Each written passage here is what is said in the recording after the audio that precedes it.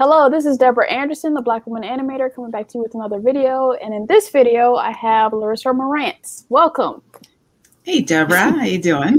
I'm good. Can you introduce yourself a little bit? Sure. I'm Larissa. I'm an illustrator, an educator, former animation artist. That's what I am. Let's get right into it. Sounds good. Where are you from and how was it growing up? Okay, so I am a daughter of a Black father and a Filipino mother.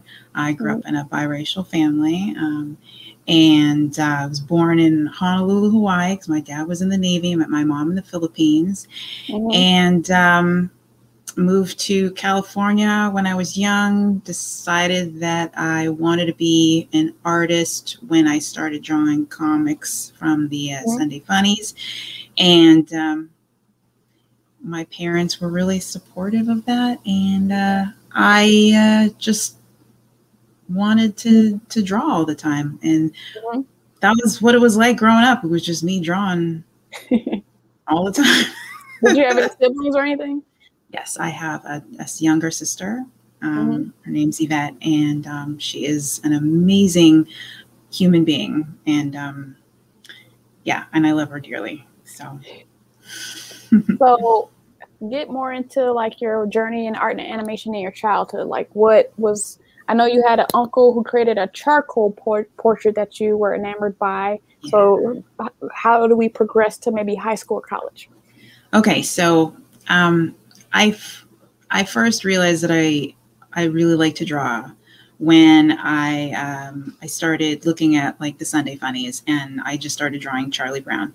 And I didn't really know whether I was good at it or not, but my parents thought they saw that I was, I guess, and they were really supportive. So they would, get me pencils and crayons, Crayola, and all that other stuff. And my uncle, who lives in the Philippines, actually had a photography studio, and he still does portraits and he still does photography and videography. But when my sister and I were young, he had taken a photo that my mom had sent him, and he did a charcoal portrait of it, like a pastel charcoal portrait of it, and then sent it back. And so this portrait of us sat in our bedroom, on our bedroom wall, and I would just look at that every day when I was younger, and I would just stare at it, and it was just amazing. And I would kind of like try to like, how did he do that? I would just stare at it and try and figure out like how in the like what is going on with that? My little brain was just like, trying to figure everything out.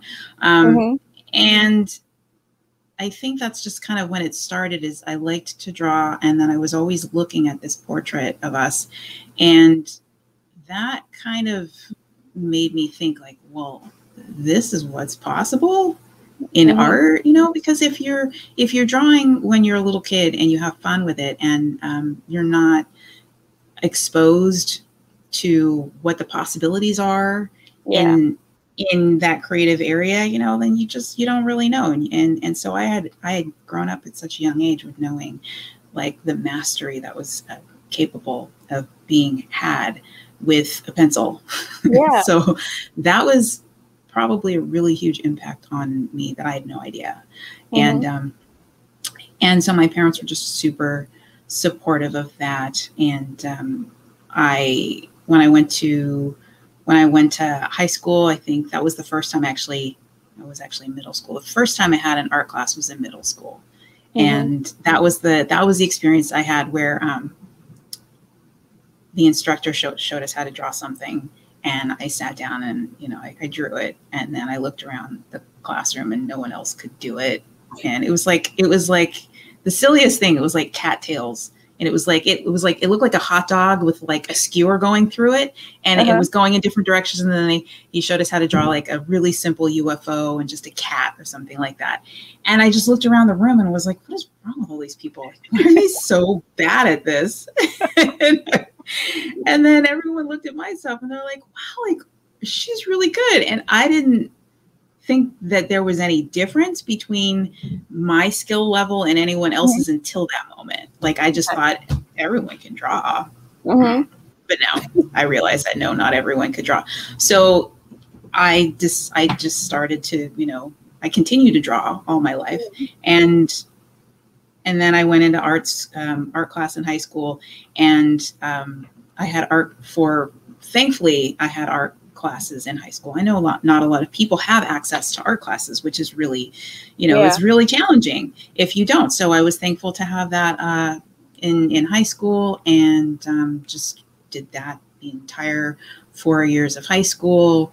Probably, I think I was like most likely to succeed in the senior yearbook of the animation, or in senior yearbook, and I probably was like holding up one of the things that I did in the back of the yearbook.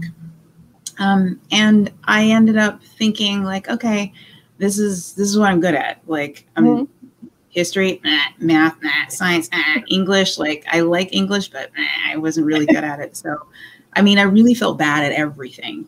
Everything. I couldn't do anything, literally, except for art.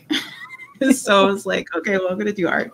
And the funny thing was that when I was looking at colleges years and years and years ago, they didn't have a whole lot of majors. Like, it was, it was fine art, and then architecture. I'd taken architecture classes in high school and thought, well, that's creative, that's really cool. And that, you can have a job as an architect. So I actually wanted to become an architect and was looking at architecture as a major, and then had a friend, family friend, who let me go into his business, and he showed me around his architecture business, and I was so excited, like, yeah, I'm going to study architecture. And then, like, at the very end, my mom and I were walking out, and he's like, yeah, don't do this, Larissa. Don't. And I was like, what do you mean? He's like, yeah, you're too creative. You can't, this is not a creative field. Like, you're creative, but you won't be able to be creative in this field until you've done years and years and years of work, because up until then, you're just like building other people's stuff. Like, and so that was, I was like, oh, okay, now what do I do? Right. So I understood that I liked to draw. So I was just looking at like drawing and painting majors. So I went into drawing and painting, and went to Cal State Fullerton and did drawing and painting, and loved it. But the last year or two, some of my friends started taking these really fun classes that were more geared towards animation, and there were these animation classes that started popping up, these really small ones, and things with like storyboarding and sequential art, and like different types of figure drawing that wasn't like totally long poses, but were more quick studies and gestures and stuff. And so I was like, oh, this looks like fun. Like, these people in these classes over here, in the animation classes, like, they're way more fun than like the fine art classes that I was taking. So I just started going in that direction. And that's because they were saying, because I live in Orange County, and I know you're in the LA area. And so, when you're in college, you're like, okay, I need a job, and everyone, and everyone has heard the whole, like, well, you can't really get a job in art, so what are you going to do? What are you going to do? And I wanted to teach, but then at some point someone said, well, if you want to teach, you're going to have to go get your master's degree, and you're going to have to write a thesis. And for some reason I was like, oh my God, I have to write a thesis. Like, there's no way I could write a thesis. That's just so scary. So I was like, well, I guess I'm not going to teach, because I don't want to, I don't want to spend more years in school to get a job. Like, I want to go get a job. I just want to go do something. So, I said, yeah, I'm not gonna teach. I'm gonna go get a job. And everybody was talking about the animation industry. It was like, we're close to LA, about an hour away.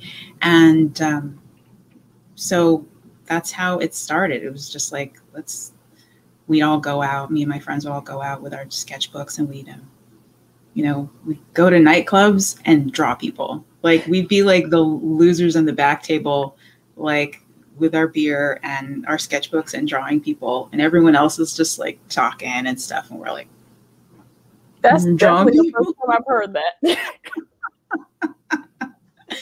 It was fun. So and so that's how I kind of like went towards that path, towards animation. Or you all were on the cutting edge because they have drinking draws now. So yeah, that's true. They do. Yeah, we were doing drinking draws before they were actually drinking draws. Yes. Before it was a thing. So have you ever gotten to tackle like the style of that portrait that you looked at all those times? Did you ever figure out how to do that? Yes, I did. In fact, that's interesting that you asked that, because for senior year in high school, I had this art project that I'd done. It was probably an 18-inch by 24 portrait, charcoal pencil portrait, graphite portrait, and I told my instructor, like, this is going to take me a long time. And I did the grid method where you grid it off and then you just focus, like super, super hyper focused on one square at a time. And I just inched my way across that thing all the way until it was done. And when it was done, it was, it was like super hyper realistic, a black man holding his face. It was Muhammad Ali's trainer. And I can't even remember the name. I found a photograph from a magazine, because this is what you did back in the day. You like go through the National Geographics and the magazines and you tear pictures and stuff. And then you like use that as your references before the internet. Right. And so that's what I did. And so that pencil portrait is hanging in my dad's house. And it's that same level that my Uncle Benji had done, at least that I thought I did. So yeah, when I moved to California, I had to throw away all my magazines because I never went through. Like I collected like different like Oprah magazine like stuff because I was like wanted to look through for like Black people to like draw, and then I never looked through. I had like so many little cases, and then I'm like, well, I'm trying to pare down, so I tried to recycle them, but Louisiana doesn't have like recycle like that. Yeah. I gotta throw these away. It's so funny because it's like you're like, oh, I'm gonna save these. I'm gonna use these, and you just hold on to them forever and ever and ever, and then you're like, yeah, I'm never gonna use these. And then you find out about this thing called Pinterest, right? Which literally renders all your magazines, totally pointless, and all you have to do is go on Pinterest and like spend like hours and hours scrolling, and you just got infinite access to amazing photo reference. So does away with that big old box of magazine tear sheets. That is heavy. It is heavy. So why do you love animation? Someone says, hey, you can draw all day long and I will pay you to draw. And then when you're done drawing, you're going to get to like work with these really creative group of people. And then you're all going to get to sit in a room and look at the stuff that you did. And then you're going to show it to the world, and the world's going to be like, wow, that's really cool. And everyone's happy. That's my feeling about working in animation. But why did I love animation? I mean, it's cool. It's just you can tell all kinds of stories. It's self-explanatory. Have you seen it? I mean, you've seen animated shows, right? There's just there's so many in different directions you can go with younger stories, with adult stories, and just the humor. It can be so sweet, it can be sick, it can be gruesome, it can be just totally offensive, but there's so much potential and there's so much creativity in it. But it's all coming from the minds of, these creative people and these artists. And I don't know, it's just so fun. I know that's not a very thorough. It is your answer, but it's a great answer. It's my answer. Yeah. So some projects that you've worked on, Rugrats and Rocket Power, and then you've illustrated loads of books like for the same properties and Avatar, The Last Airbender. Yeah. and all that type of stuff. So, how did you break into the animation industry? What was your experience, and then how'd you leave? How did I get in? Yeah. And then how did I exit? Yeah, I mean, I was really only in the animation industry for less than 5 years, which is, as you know, is hard. It's hard to get in, right? I graduated from college, Cal State Fullerton. I didn't even have an animation degree because they didn't have an animation degree. I had a drawing and painting degree, and I went to school for about a year or two after that, studied with like Carl Ganas, Glenn Vilppu, which is interesting because I'm going to be teaching a class right after him with New Masters Academy, like on Friday. So just kind of crazy that that's happening. But took classes at the Animation Union, took classes at the Animation Academy with Charles Zimbalist, and study with people like Joe Weatherly, who was a classmate of mine, Steven Silver, and Jose Lopez, and just all kinds of really talented, amazing people.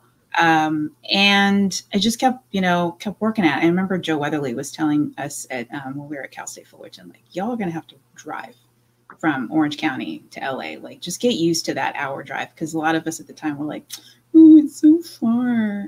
He was telling us, you guys are whiners. Don't be whining, just drive, go to LA and just get used to the drive. And so that's just what we did. We just got used to, driving an hour and a half to take our classes. So studied, then there was some small little animation studio in Santa Ana that one of my friends got a job at. And then I was like, hey, can I meet you for lunch or something? And maybe I can get a job there too. So then I ended up working there. And that's how I always tell my friends, or that's how I always tell my students now, is that if you're in college, or the crew or community that you have, that your community is important because you're all are looking for jobs. And when one of you gets a job, then you go and you make connections with those people that they're with, that they know, and you help each other out. At least that's how it happened for me. So I ended up working at the small animation studio doing like cleanup animation. And then I heard Rugrats was hiring Klasky Csupo. And there were a lot of other studios that were hiring constantly, but I just was I was always working on my portfolio and, driving it up to LA, dropping it off at all these different studios, and, and then driving back to pick up my portfolio with a rejection letter and stuff. And that was really a bummer, but that's just what you did. And I just kept doing it. I just kept doing it, and I kept doing it. And then Charles Zimbalist at the Animation Academy, he had a friend who was working on the Rugrats, Sharon Ross. And she's over at Family Guy and Fox Family. And it's always about the people that you're connecting with, Yeah. So it was my instructor who had a friend. She said, hey, we're looking for people. And he told me, and I was like, all right, I'm going to go over there and try and get a job. And so, I tried and I submitted my portfolio. And what's great is when you stop getting the rejections, and your rejections aren't just a no, but it's a no, but, and that but ... that's the hope when you're getting close. So then it was like, no, but ... we might have an opening later or whatever. And so that's when things start to shift. And so I had been working really hard and, trying to improve my drawing skills and stuff. And then when you get that ... you just keep knocking on that door, but not like, a stalker. Right. you're just like, and then you wait. Hey, remember? Okay. Yeah, maybe it's time. I haven't heard back. And so, yeah, you just keep doing that, connecting. And that's basically what happened is,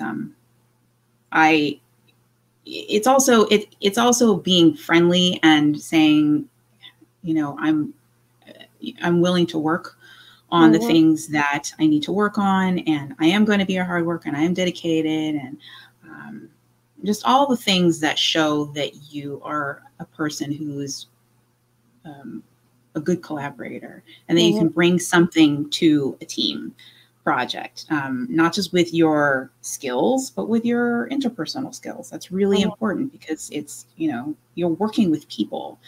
And so I think that's really part of what happened. And I think that's usually what happens with me anyway, is that I do show that I can work hard. And I think that's important, that people do show that they can work hard and that they're dedicated, but that also that you're somebody that people would want to work with, Yes. And that you can bring something to the team, that's uplifting, or, fun, or just serious and focused on creating the best work that you can do for the project, and not for yourself. So I think that's what it was. So how was your experience during that time? And then why did you end up leaving? Oh yeah. So my exit. So so I ended up getting a job on the Rugrats and Rocket Power. And I actually got hired while I was pregnant with my firstborn. My boss is female, her boss is female, and her boss is female. So it was really nice to have that supportive, environment of people who understand what it's like to be a woman. And so that was really great. My exit was because I had just had my second child, and I missed out a lot on my youngest one, who, missed his first walk, and this first this and first that, because I was working. And although they were really flexible about working from home and working in studio, I was able to do commute and work half in studio and then half at home. And of course now everybody, everyone knows that everyone can work from home. So which is, the animation industry right now is like everyone is working from home, and it's like, yes, everyone can do that. That's totally a legitimate thing. It's possible. So I had to prove that back then, because nobody really did that. But I also, I knew that I wanted to be at home for my daughter. And I say this all the time, I knew that I was replaceable at the studio. Like, even though it took me so long to get a job, anybody talented enough, with skills could have done what I did. But there was only one mother to my child. And even though she was being raised by my husband and my mother-in-law, who she was amazing for coming and helping us, with the kids, I just knew you can have a lot of people loving your children, right? But they only have one mother. And I wanted to be there for her. So that's why I exited. But one of the things that made it easier for me to exit was transitioning what I was going to do. Because part of what I thought of was, look, it took me so long to get the skills to get a job. And I was only in this industry for like less than 5 years. I can't just let this stuff atrophy. Like, I've got all this knowledge. Like, what am I going to do with it? So I started teaching a class with Charles Zimbalist at the Animation Academy. And that was the light bulb when I was like, oh, I can teach people. I can teach people what I know. And wait, I did want to be a teacher. That's right. Okay, then I'm going to do that. So that was really the thing that made me go, yes, I can leave, and I can still be creative, and I can teach people. And then also, I started illustrating picture books for Nickelodeon. And I had started doing that before I left the studio. The Rugrats are really kind of ugly, wonky, crazy, hard to draw characters. And so the publishing companies would go to like the studio and ask the talent at the studio, like, okay, well, we need these books. So you guys can already draw the book. So like, can you draw this book? And so that's how it happened. Some like some of the people that were working in the animation studio were already doing books.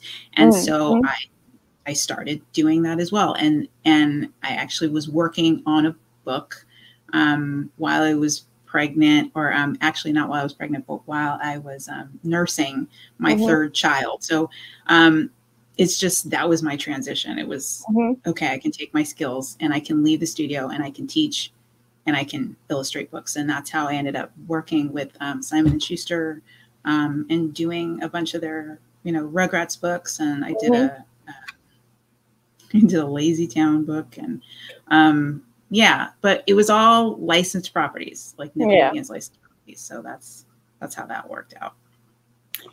I'm thinking about it. I'm like, man, I wish my like drawings weren't in storage, because I would be like, here's my Chucky drawing, and then here's my Tommy drawing, and here's my Angelica drawing. I'm picturing them in my head, but they're all in storage. They're all in the storage back in Louisiana, huh? Actually, my storage is in Texas, out of all places. Didn't know that was going to happen, but hey, here we are. Man, I was like, I'm moving to LA. I'm guessing the storage will be in LA. Absolutely not. Something to check. You know, when you have these slip ups and being adulting, you're like, sometimes you're like excited because you think of a question to ask where the answer is like, oh, I'm glad I asked that question. But then there's other times where you're like, I should have asked that question. Like, I'm not a full adult. Getting there. You get adults make adult mistakes too. Don't think that it's not because you're not an adult. It's just because, this people, that's just how the brain works sometimes, I mean, I saw a meme where it was like, in your 20s, you're like thinking that you'll know all this stuff, but then in your 30s, you're like, oh yeah, nobody knows anything. Like, so it's freeing to realize as you get older, you're everybody just moving day by day. Nobody really knows what they're doing per se. So the sooner you learn that, the freer you are. I think the older I get, the more I realize I don't know. And that's the thing. When you're young, you're like, I know so much. And you're walking around being like, I know this, I know that, I know that. Yes, I got you. I know that. And then as you get older, you're like, I think there's a little bit more I need to know and a little bit more I need to learn. And that's just the thing. There's a circle of knowledge. Okay. There's always like what you know and what you know that you don't know. But then there's this outside circle that's like, you don't even know that you don't know it. And it's big. It's big. And you don't even know that you don't know it. You don't even you don't get to that point till you even know that that's a space when you're older. So, but before then you're just like, I know this, I know that. And here's stuff that I don't know, but that's fine because I can learn it. So yeah, don't be hard on yourself. Yeah, there's like a Socrates or Plato quote where it was like, as soon as you think you know everything, you don't. So yeah, for real. So you designed Aunt T for the Rugrats. How was that experience designing a Black character for a popular TV show? Oh, that was really cool. So first of all, I just was really thankful that I got to be a part of that Kwanzaa episode because I didn't mention this, but I actually grew up watching the Rugrats. Not grow up, but I mean, I was in high school, so I watched Rugrats in high school, and so we had a Black director, Anthony Bell, and it was really great that since it was like it was me and Anthony Bell were like the Black people in the studio, so they're like, well, we have to have the Black people in the studio work on the Kwanzaa episode. It's like, yeah, you better. So that was great because I got to design Irma P. Hall when she came into the studio, and I got to watch her do her voice acting and stuff. And I just kind of did some sketches of her. And then, it was really cool working with Anthony, designing her character and stuff was great. And, I mean, it's a cool little episode, and, I don't know, it's just nice it's nice to be able to say that I did that. And I didn't even realize at the time maybe how important that was. And and I don't think I really thought of how important that was until like now that the Rugrats have kind of got this resurgence of popularity and stuff. So, but you know, it was just a show. I tell everybody, it was just a show. It was just a job, you know, and it was a really fun job. And it was really cool at the time to say that I worked on the show, but it's just weird that now people are like, oh, Rugrats. I'm like, yeah, that was a long time ago.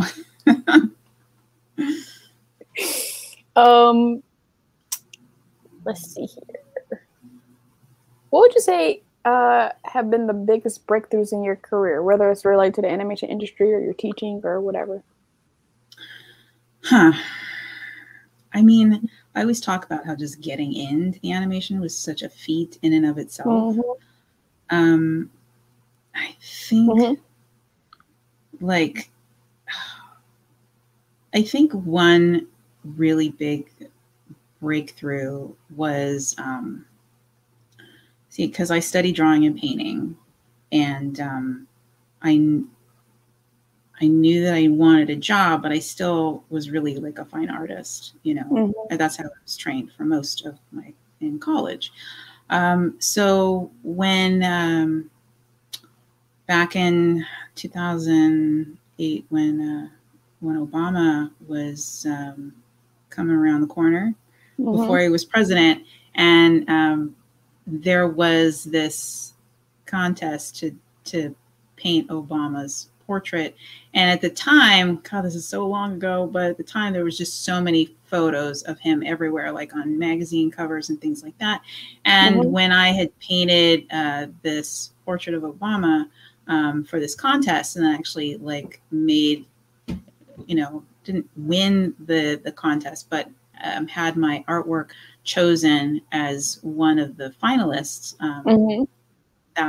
that was huge. That was huge, because then my artwork got to be, you know, exhibited and stuff, and that was in Washington D.C., and then that was really cool.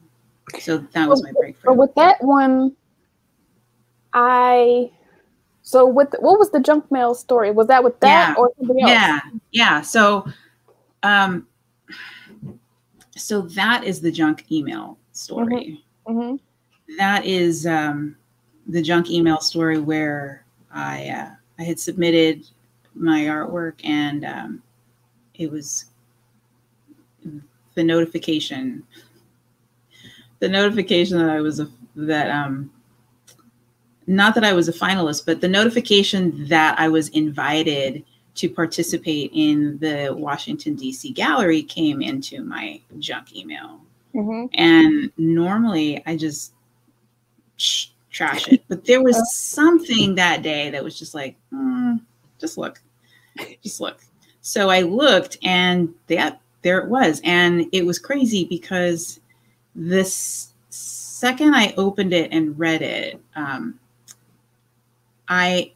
it was an invitation. It was like, okay, you had painted this portrait, and the portrait of Obama that I had painted went to, was displayed during the Democratic National Convention. And so this was an invitation to be a part of like the inauguration pop-up gallery in Washington, D.C. And so the minute that I had opened that email and they were inviting me to paint something, it was like, shoom, I have an idea. It just came out of nowhere. And it was like totally, completely envisioned in my mind. And I got pretty darn close to what I had envisioned in the process. But this email came December 26th, and the inauguration is January 20th. And the painting had to be done before the inauguration, and it had to be sent and hung. So I literally had 10 days from the time that I had the email. I had 10 days to make a painting and ship it to Washington, D.C. You can tell an artist didn't send this email. No. They're like, oh, art is easy, 10 days. Well, okay, so the person who sent it, Yossi Sargent, is Shepard. He worked with Shepard Fairey, and he was actually responsible for Shepard Fairey's, becoming so big. And so, so he manages, those things. And he's an amazingly creative person. And he's amazing at, he has a task force. He's amazing at creating these huge active, shows and engaging the artistic community to do activism work and use their art to push out messages of, of progressive, ideas and stuff. And so that was really cool. So in terms of breakthrough for me, that was the really big thing because, I was just having my work seen at such a huge level like that. And then being in part of such a big event and such a big show, and then getting to meet like other artists like Shepard Fairey and all these other people that had their work at the show was, was pretty darn cool. So how would you describe your art style? It's all over the place. I mean, it depends on what it is that I'm doing. Like I just started doing more expressive stuff in my sketchbook literally last night. And I mean, if you're working in animation, your style has to be simple enough so that it can be duplicated in the pipeline of designers, storyboard artists, layout artists, animators, things like that. So you're working with limited line and shape language and, communicating these ideas of characters and story and personality and things like that. So when I was working in animation or when I'm working for projects that are based on that, those are the constraints. So you understand that going in, if you're going to design, like if you're designing a character for animation, it's probably, it should be different than if you're designing a character for a game art, or for an illustrated picture book, because you still have to be mindful of the design aspects, the principles of what makes design a given design appealing, but you have to be mindful of what's the end result? Where is this going? What's the end use of this thing? So those are the considerations that I think of in terms of what I'm going to do stylistically. I have, and even in my picture book illustration portfolio, I have a huge range of styles. And I think that's probably why some people, that's why I get chosen for certain projects, because they see my breadth, my extensive ability of, doing it in different ranges. And part of it is because, being a character designer, you have to understand how to make things on model. That's one of the things that I would always look at, like whenever I would see Rugrats stuff, because I was so cued in on how to make these characters look on model. Anytime I saw something that looked a little wonky, I was like, that's off model. No, it's off model. But it comes from being a portrait artist. So I actually never talked about this, but I did portraits in high school. That was probably my first entrepreneurial job, is just drawing people's portraits and doing that like at street fairs and art fairs all over the place on weekends and stuff. And capturing a portrait, you have to get the likeness, and there's a certain way of doing that. You have to understand spatial relationships between the negative space of a person's features and then the actual space of the features themselves, and how they relate to everything, and how they all work together in this gestalt, overall thing to make a likeness look like a likeness. And then when you're doing caricatures, it's still the same thing, but it's understanding those relationships and then exaggerating them in an appealing and fun way. So it's the person still recognizable as whoever they are with those characteristics, but it's a different take. And so I think my understanding of, portraiture and caricature has helped me to be able to emulate other styles, because like that little kid in my bedroom looking at the artwork on the wall, like just trying to figure out how that was done. I think it's that analytical brain in me. I'm just always like thinking, how did they do that? And I'm always deconstructing things constantly. And I know that's how my brain works. I understand that's how my brain works now. That's probably why it's easier for me. And I actually use that same principle when I'm teaching art classes too. So I'm always like breaking, and I know you teach art too, or you teach classes. So it's like, how do you teach someone how to do something? You have to tell them, we have to understand how the process works. You got to break it down into simple steps so that it can be duplicated. Well, it's like art. How do you, it's just this big, amorphous thing. How do you break that down? Well, there's ways of doing it. So once you figure out the process, then, and you create these kind of like step-by-step, methods, then it can be duplicated. So yeah. Definitely. So when did you start OC Art Studios? Like, how did it start? How has it grown? What is your goal? Yeah, so I started, OC Art Studios kind of started in a strange way. I started teaching art classes in my garage to my son, who was young at the time. And the art classes grew from my garage to with just a couple of kids to a couple more kids that I didn't know, because then parents started telling their other friends, and I started teaching kids that I had no idea who they were.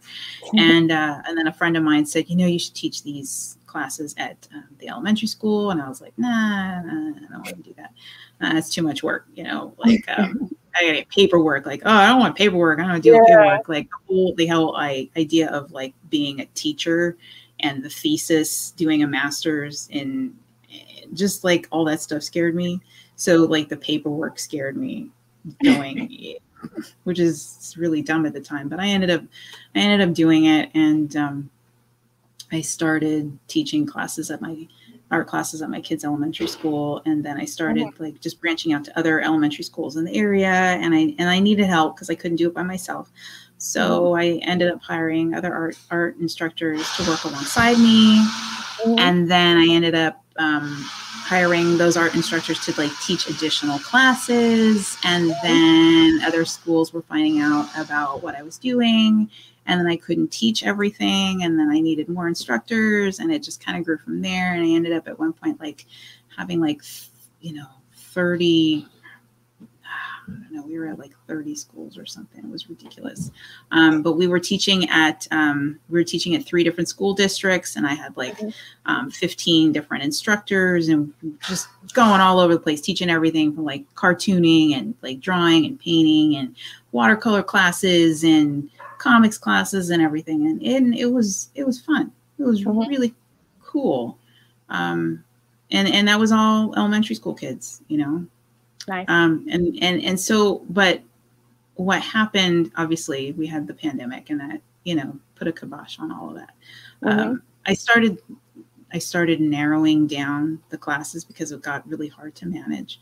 And, when the pandemic hit and all the schools shut down, I shut down OC Art Studios and stopped doing that. But I started doing online classes just like everyone else, but I wasn't trying to get the kids, because I knew that the kids, like the teachers, were like, oh, well, there's YouTube, go to YouTube. And so I was like, how can I compete with YouTube? Because I'm not on YouTube. I had wanted to be on YouTube years ago, but never went in that direction. So I had already been teaching high school students how to prepare their portfolios for college. And I'd helped a lot of students get into their chosen art colleges by helping them put their portfolios together. So I thought I'll just, I'll teach a class like that. And do you still have 100% success? What's that? Do you still have 100% success? They've all, let's see, all the people that I've helped to get into an art college, I think it's probably like 99%.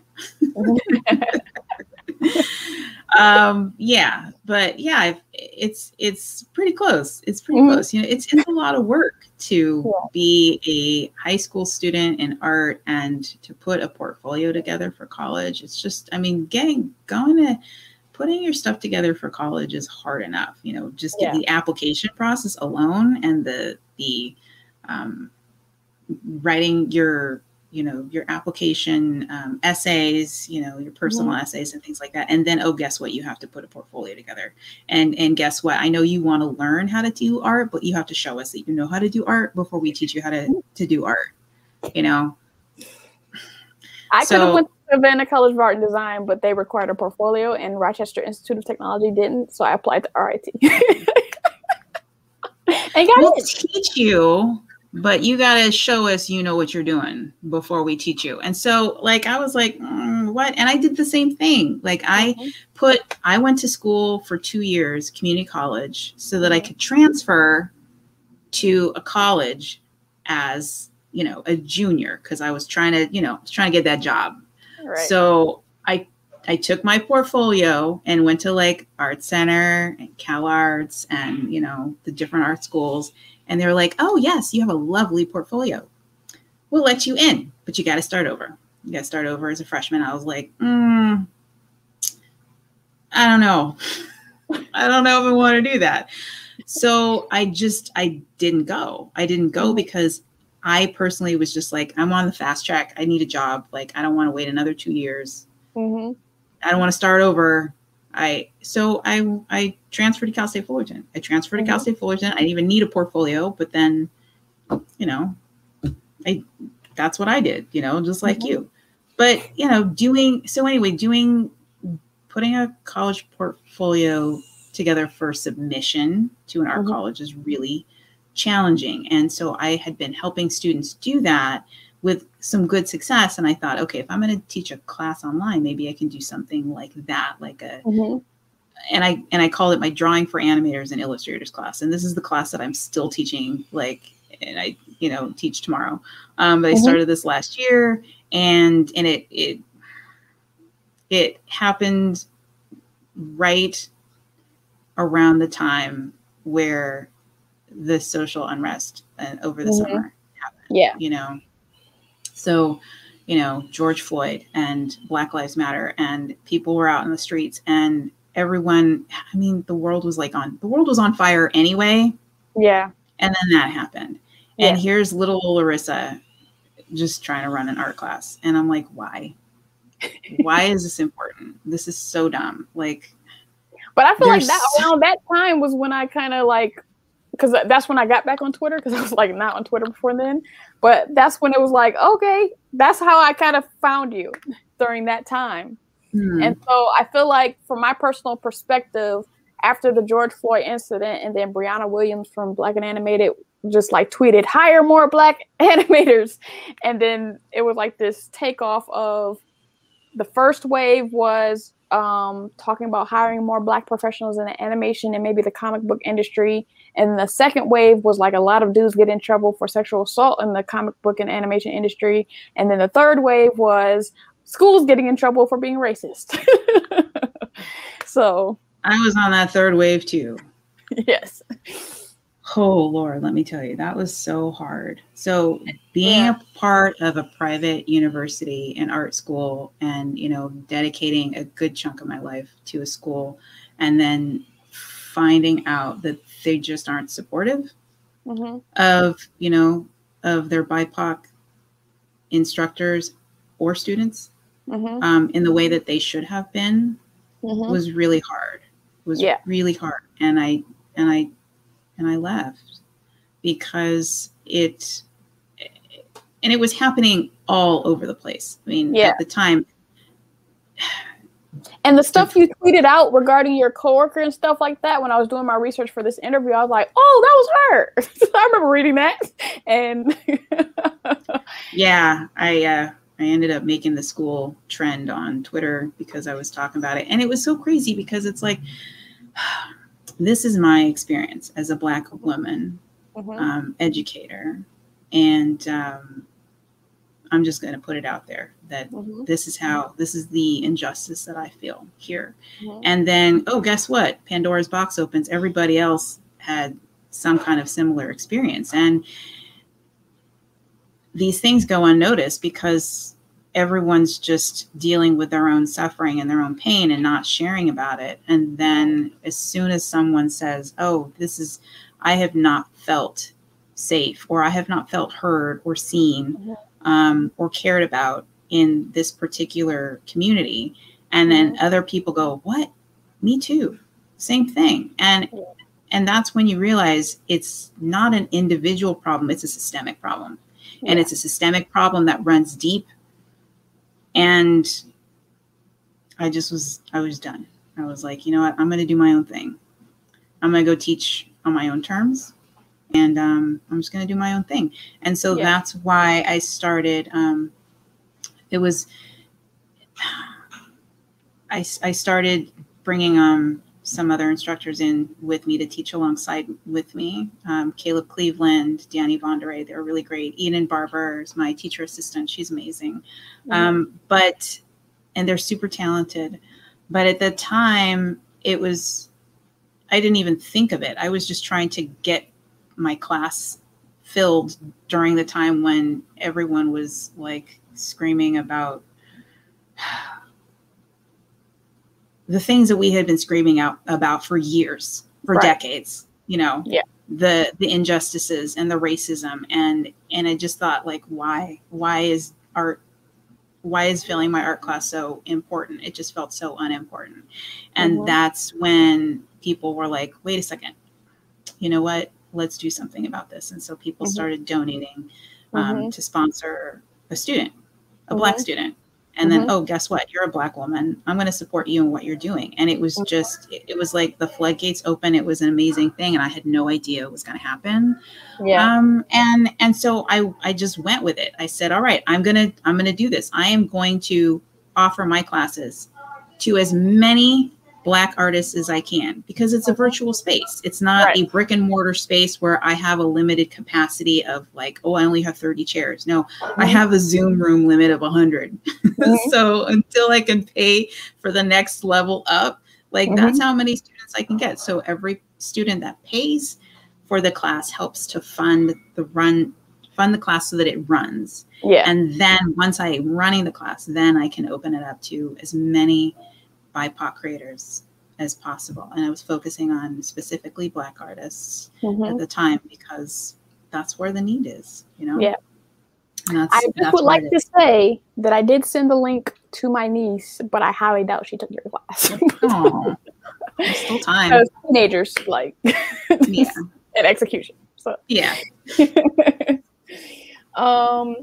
so what would you say is the difference between teaching like maybe itty bitties or younger children to adults? Like, I know there's stuff that's in adults where we have to like unlearn and then learn, but what's the difference?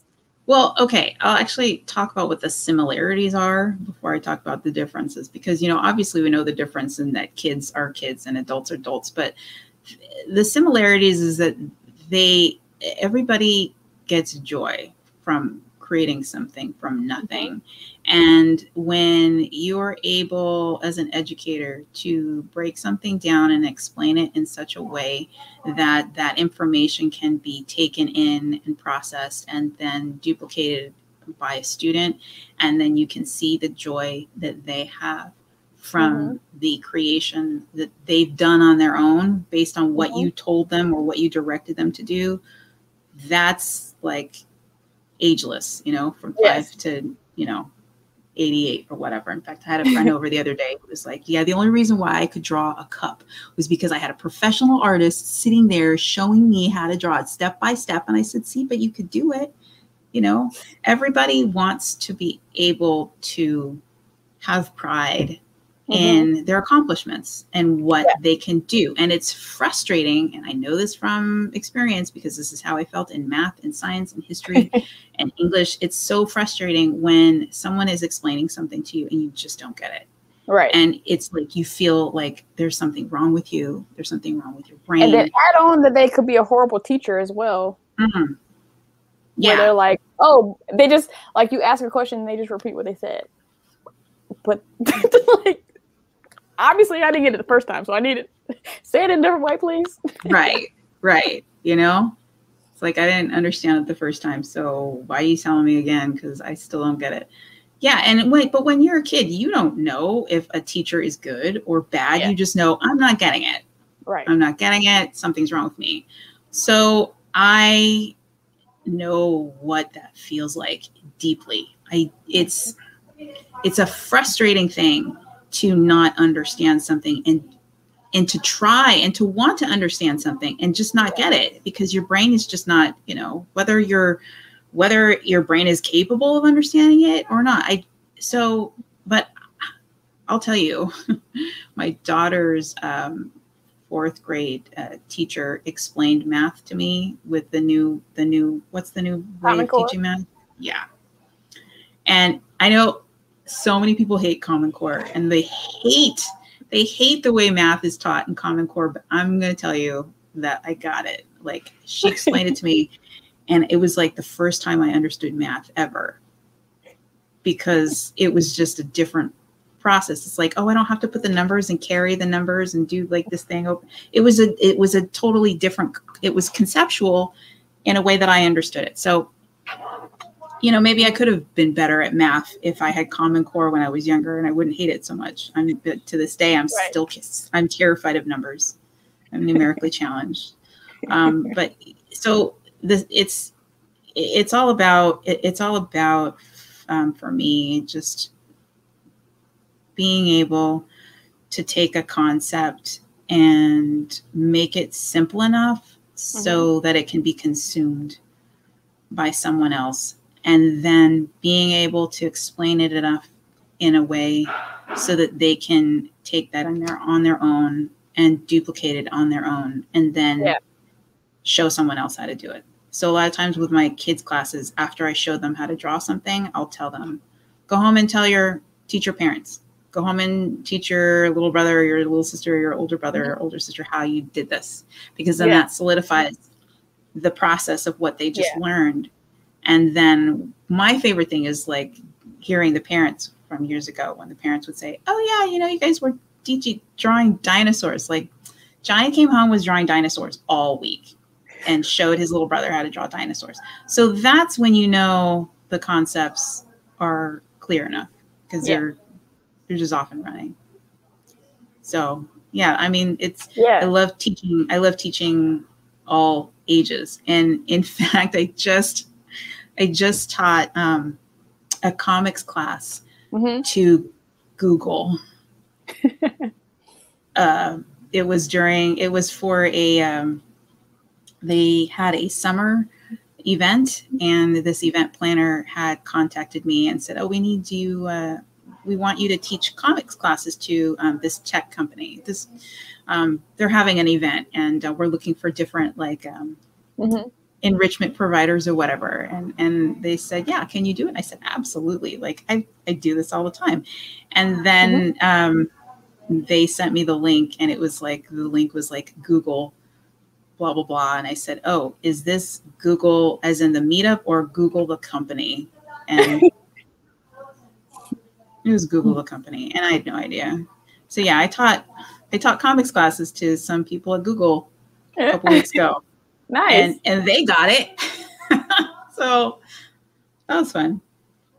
Yeah, I would like to add in because I teach like 3D, and I tutored like a kid who had Asperger's, and this goes for any kind of kid or student where you like are telling them, okay, because sometimes when people are in 3D, they're trying to change things, but they're like so far away, or they're like at an angle where you can't, like, okay, turn it around so you can see or something like that. And so to have to tell him to do that a couple times, and then he like starts to naturally do it, I'm like, I taught him how to do that.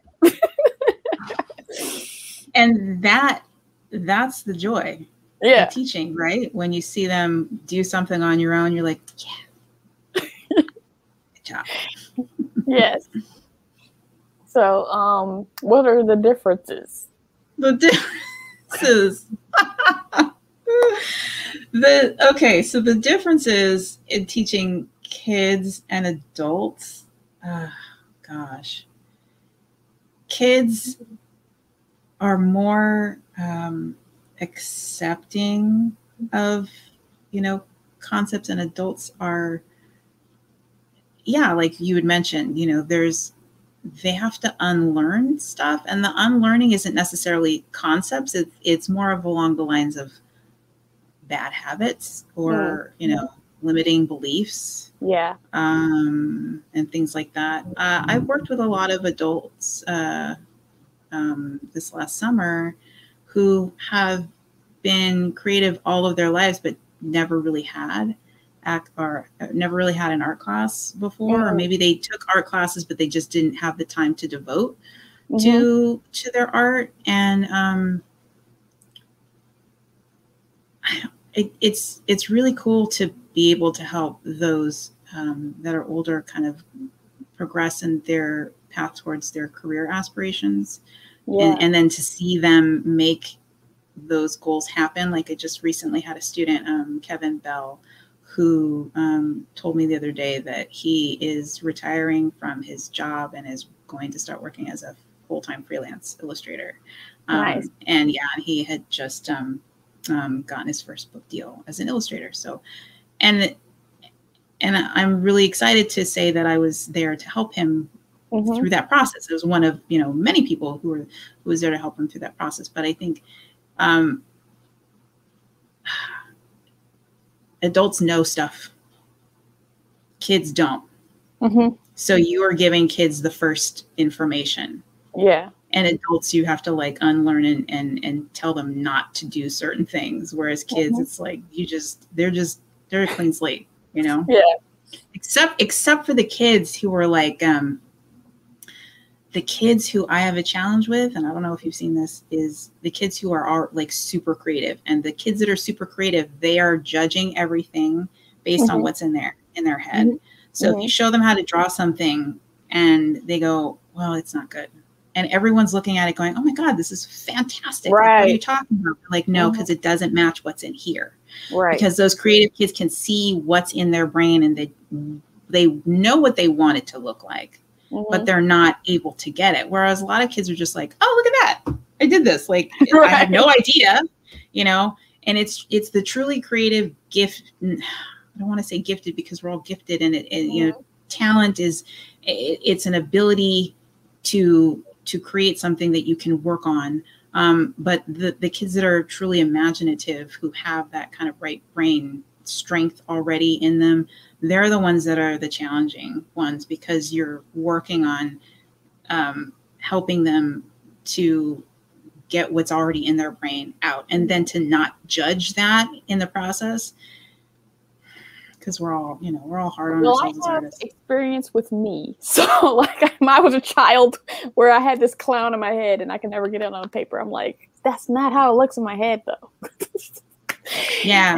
So, but then you're like fast forward to an adult and you're like, oh yeah, foundational stuff is important, but it was boring when I was doing it.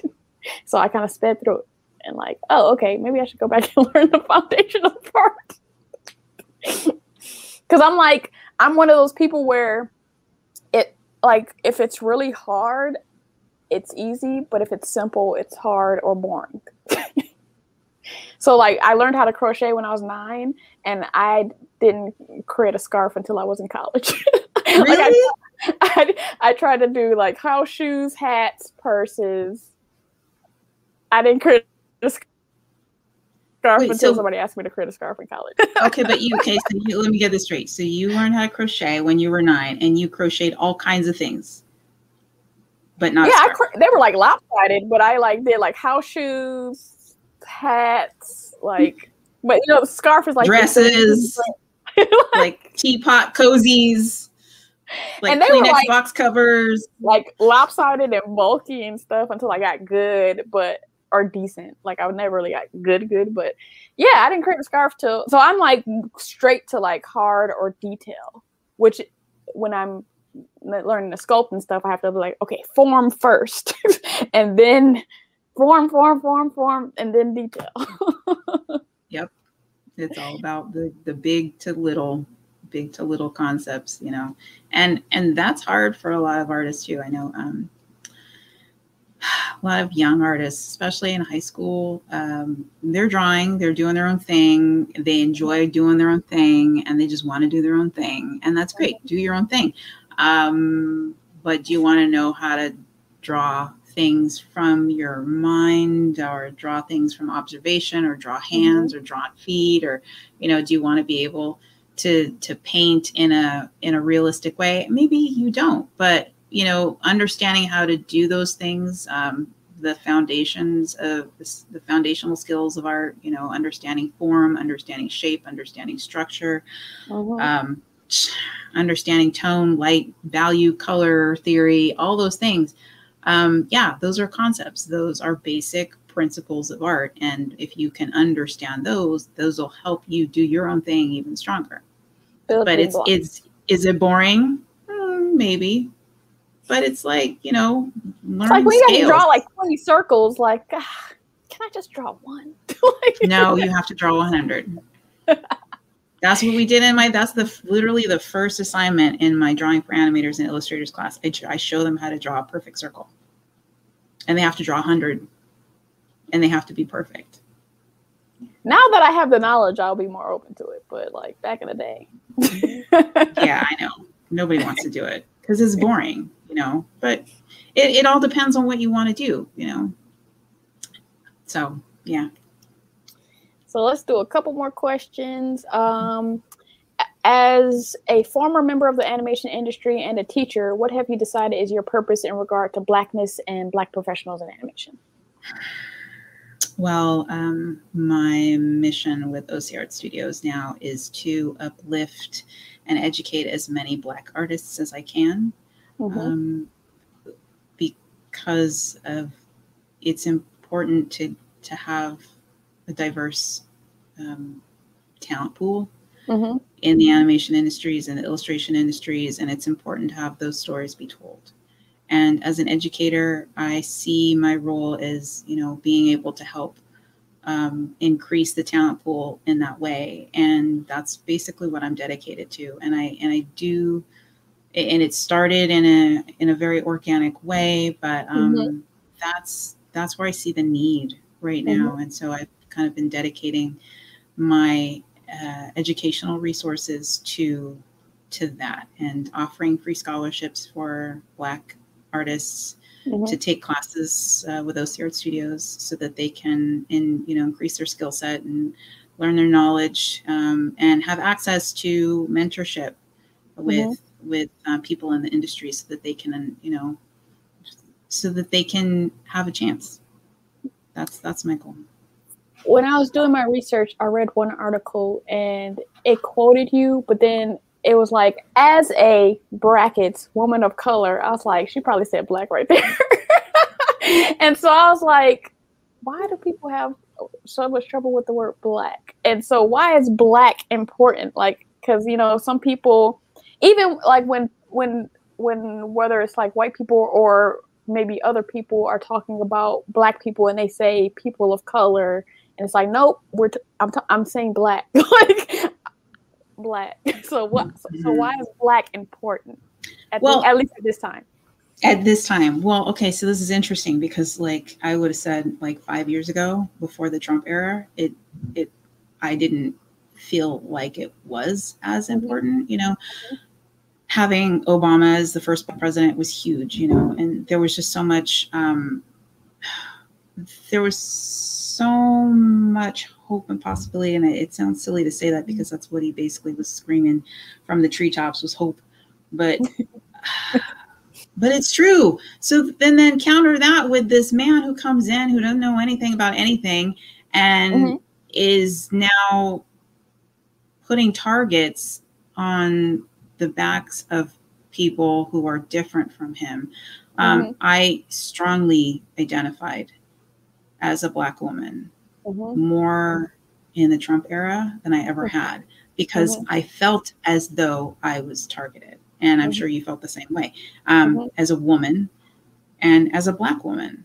And I was living in the South. So. And you're living in the South. I mean, come on. So I didn't necessarily, I never necessarily strongly identified myself as a Black woman. I'm biracial, half Filipino, half Black.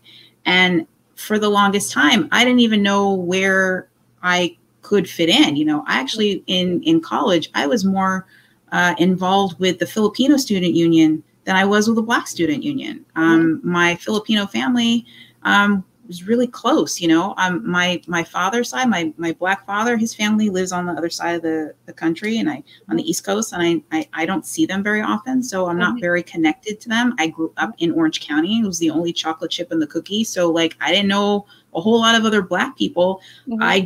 All of my friends were white, you know. Most of my friends are still white, so and that's why, like, when I opened up my classes to like Black scholars and then seeing my Zoom screen with all these beautiful Black faces, it was just like, it made me want to cry, because it was the first time I really felt like I had a community that I was kind of creating that was supportive, where I could see myself. And that was really important. So I never really identified strongly as a Black woman until I felt like I had to stand up for my rights as a Black woman. And even my stepmother, who is half Black, half Korean, she doesn't identify as Korean at all. She identifies as Black. She grew up in LA, and, you know, she grew up in a Black family, and she was adopted, and grew up in a Black family and in a Black community. So that's how she feels, you know, and I guess that's the thing about identity, is that you can, you know, it's roles, it's names, it's labels, but it's where you feel comfortable. And at least for me, I identified as Black because I felt like I needed to stand up for myself and along with everyone else in, you know, in our community, to say like, this is wrong. This is just what is happening. The world is wrong. So last question, if someone was producing a documentary about you, what things would you want them to highlight about your life outside of your work in animation or your career? Like, what other stuff would you like them to highlight? Oh my God. Probably just how resilient I am, maybe. I don't know. I think there's a lot of things that, you know, there's a lot of obstacles. People always have obstacles that they have to deal with. And I think that anything that focuses on my resiliency would be good in the face of adversity. Yeah. Your documentary could be called La Resilient instead of Larissa. That was a good one. I like that. Cool. So I would like to thank you for coming on my platform and allowing me to highlight you. Thank you so much. It's been really great talking with you, Deborah. So to everyone out there, I want you to like So I Know It's Real, comment and tell me how you feel, subscribe to Seal the Deal, and sign up for post notifications to show your zeal. And I'll see you in the next video. Peace.